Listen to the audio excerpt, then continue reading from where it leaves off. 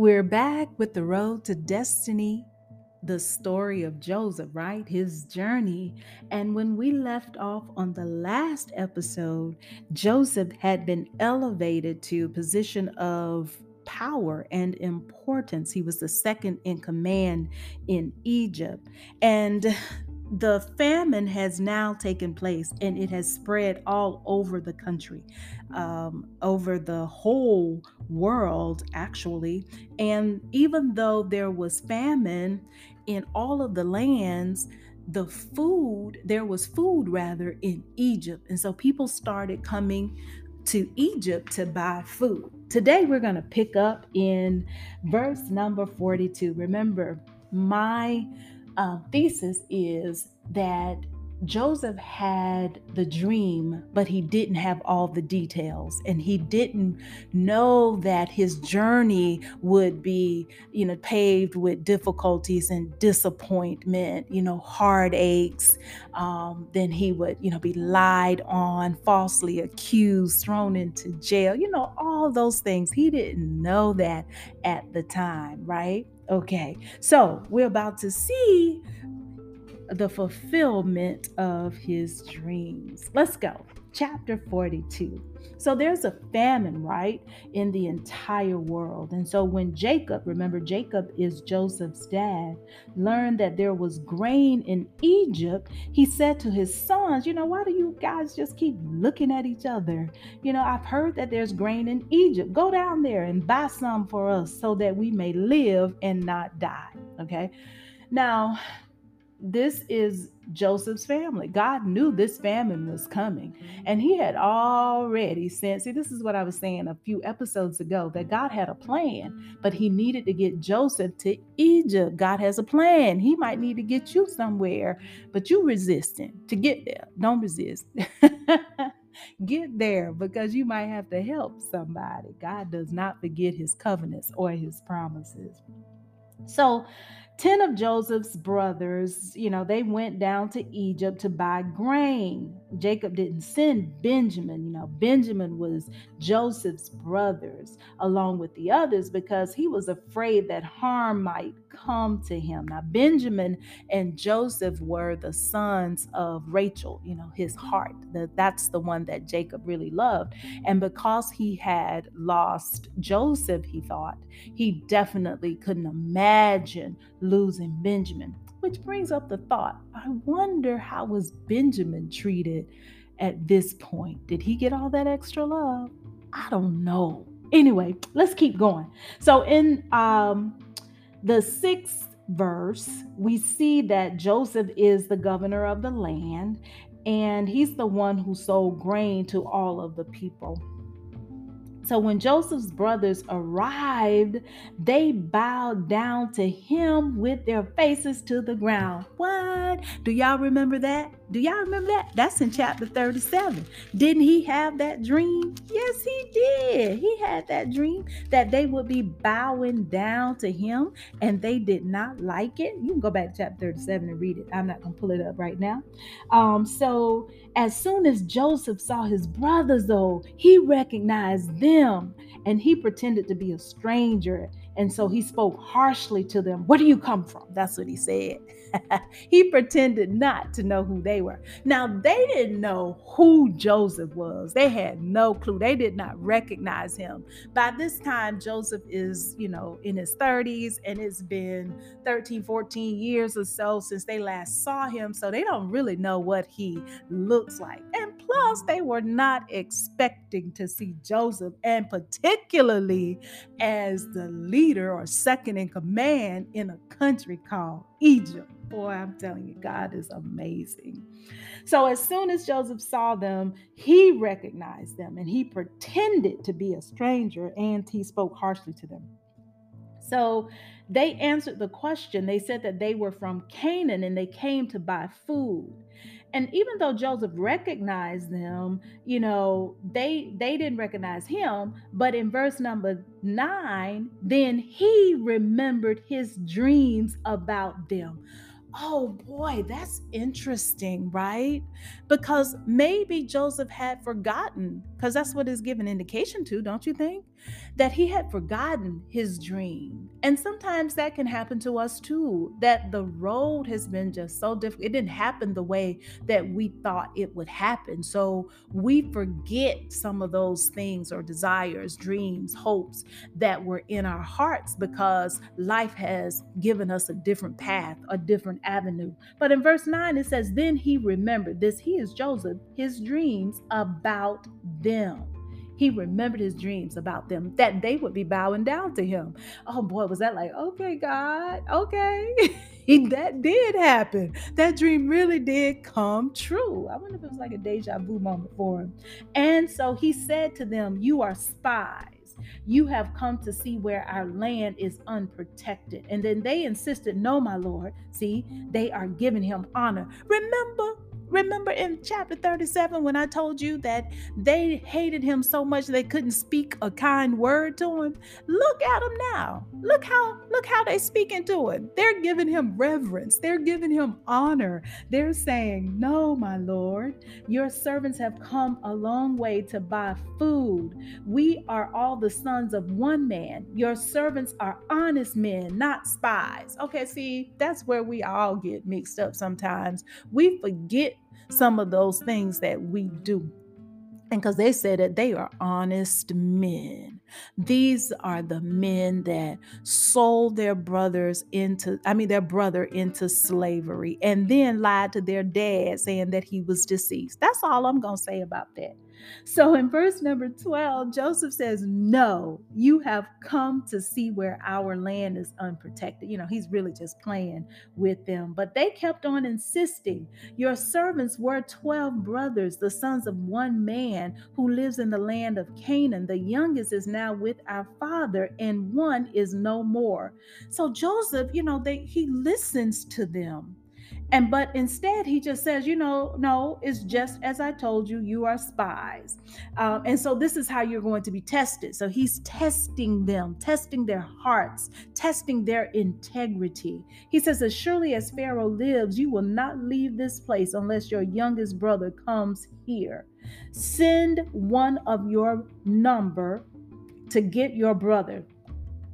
The rest of you will be kept in prison so that your words may be tested to see if you are telling the truth. If you are not, then as surely as Pharaoh lives, you are spies. And he put them let me say it right. And he put them all in custody for 3 days. Now, look, this might have seemed hard for them, but shoot, how long was Joseph in prison? Okay. They just got to be in there for 3 days. Joseph was in prison, but the purpose of this was really to test their hearts, to see, Joseph wanted to see his brother Benjamin too. I don't know how he really felt at the time about his other brothers, but he was going through some sort of process with them. So on that third day, verse 18, Joseph said to them, Do this and you will live. He says, For I fear God. That's what he's letting them know. Like, I can't do this. I fear God. I got to treat them right. Even though they were treating me incorrectly, I got to treat them right. If you are honest men, then let one of your brothers stay here in prison while the rest of you go and take back grain for your starving household. See, he was not heartless. He knew they were hungry. There was a famine in all of the country. This is what Joseph said. And what we must remember is that, you can say you love God, trust God, fear God, but that's going to show up in how you treat people. And he said he fears God. God loves people. And he does not want us to mistreat one another, right? He wants us to show forth his mercies and his kindness. Now, granted, one of these had to stay back. But then he says, You must bring your youngest brother to me so that your words may be verified and that you may not die. This they proceeded to do. So they followed this, what Joseph had said. All right. And so they said to each other, now this is funny to me. In verse number 21, now the brothers are talking to each other. And guess what they remember? They remember what they did to their brother. Do you wonder Do you wonder if you're familiar with this story? But do you ever wonder if they ever had discussions about what they did? Like the anniversary of the date that they sold their brother and told their dad he was dead. Did they get together and talk about what they did? Or did they just sweep it under the rug, never to mention it anymore? Oh, I don't know. But anyway, this is what they say. This is verse 21, verse in chapter 42. Surely we are being punished because of our brother. We saw how distressed he was when he pleaded with us for his life, but we would not listen. That's why this distress has come upon us. So they saw how distressed Joseph was when they attacked him. They heard him plead with them, but they had no remorse. They had no compassion. They didn't even have love for their brother to stop the act. Now they think they're being punished because of it. They remember it. Isn't it interesting how it came up now? Because they're being punished. But like I said, I wonder if it ever came up before. So Reuben said, here's Reuben, this is verse 22. Didn't I tell you not to sin against the boy? Okay, here comes the blame game, right? But you wouldn't listen. Now we must give an accounting for his blood. They did not realize that Joseph could understand them since he was using an interpreter. So Joseph heard everything they said. He understood everything they said, but he was evaluating and analyzing what they were saying as well. So he turns away from them because he begins to weep.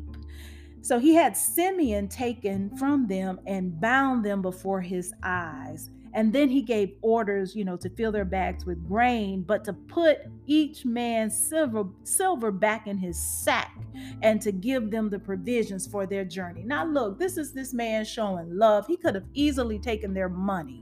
He could have taken their money. He could have been mean to them, but he was not.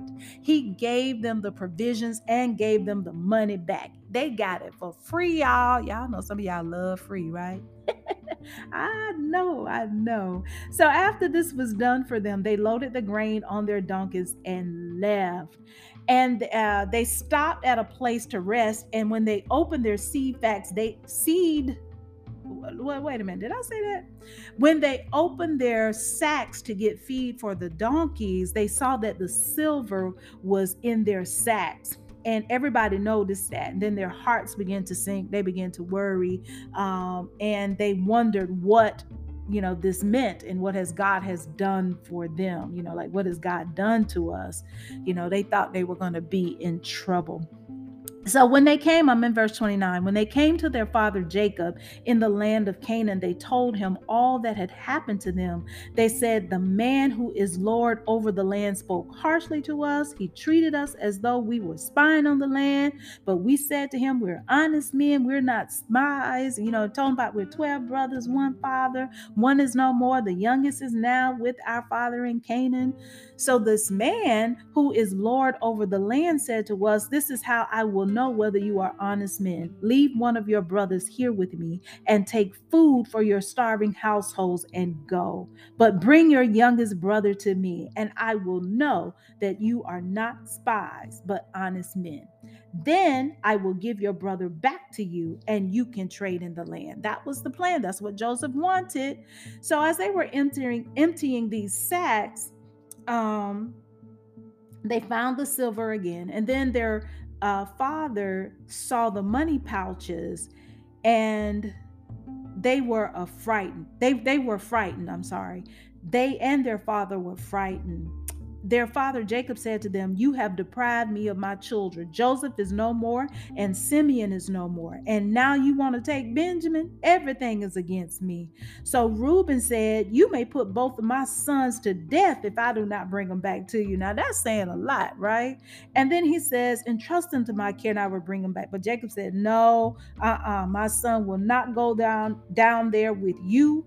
His brother is dead, and he is the only one left. If harm comes to him on the journey you are taking, you will bring my gray head down to the grave in sorrow. Okay, so look, the first part of Joseph's dream has come to pass, right? his brothers are bowing down to him.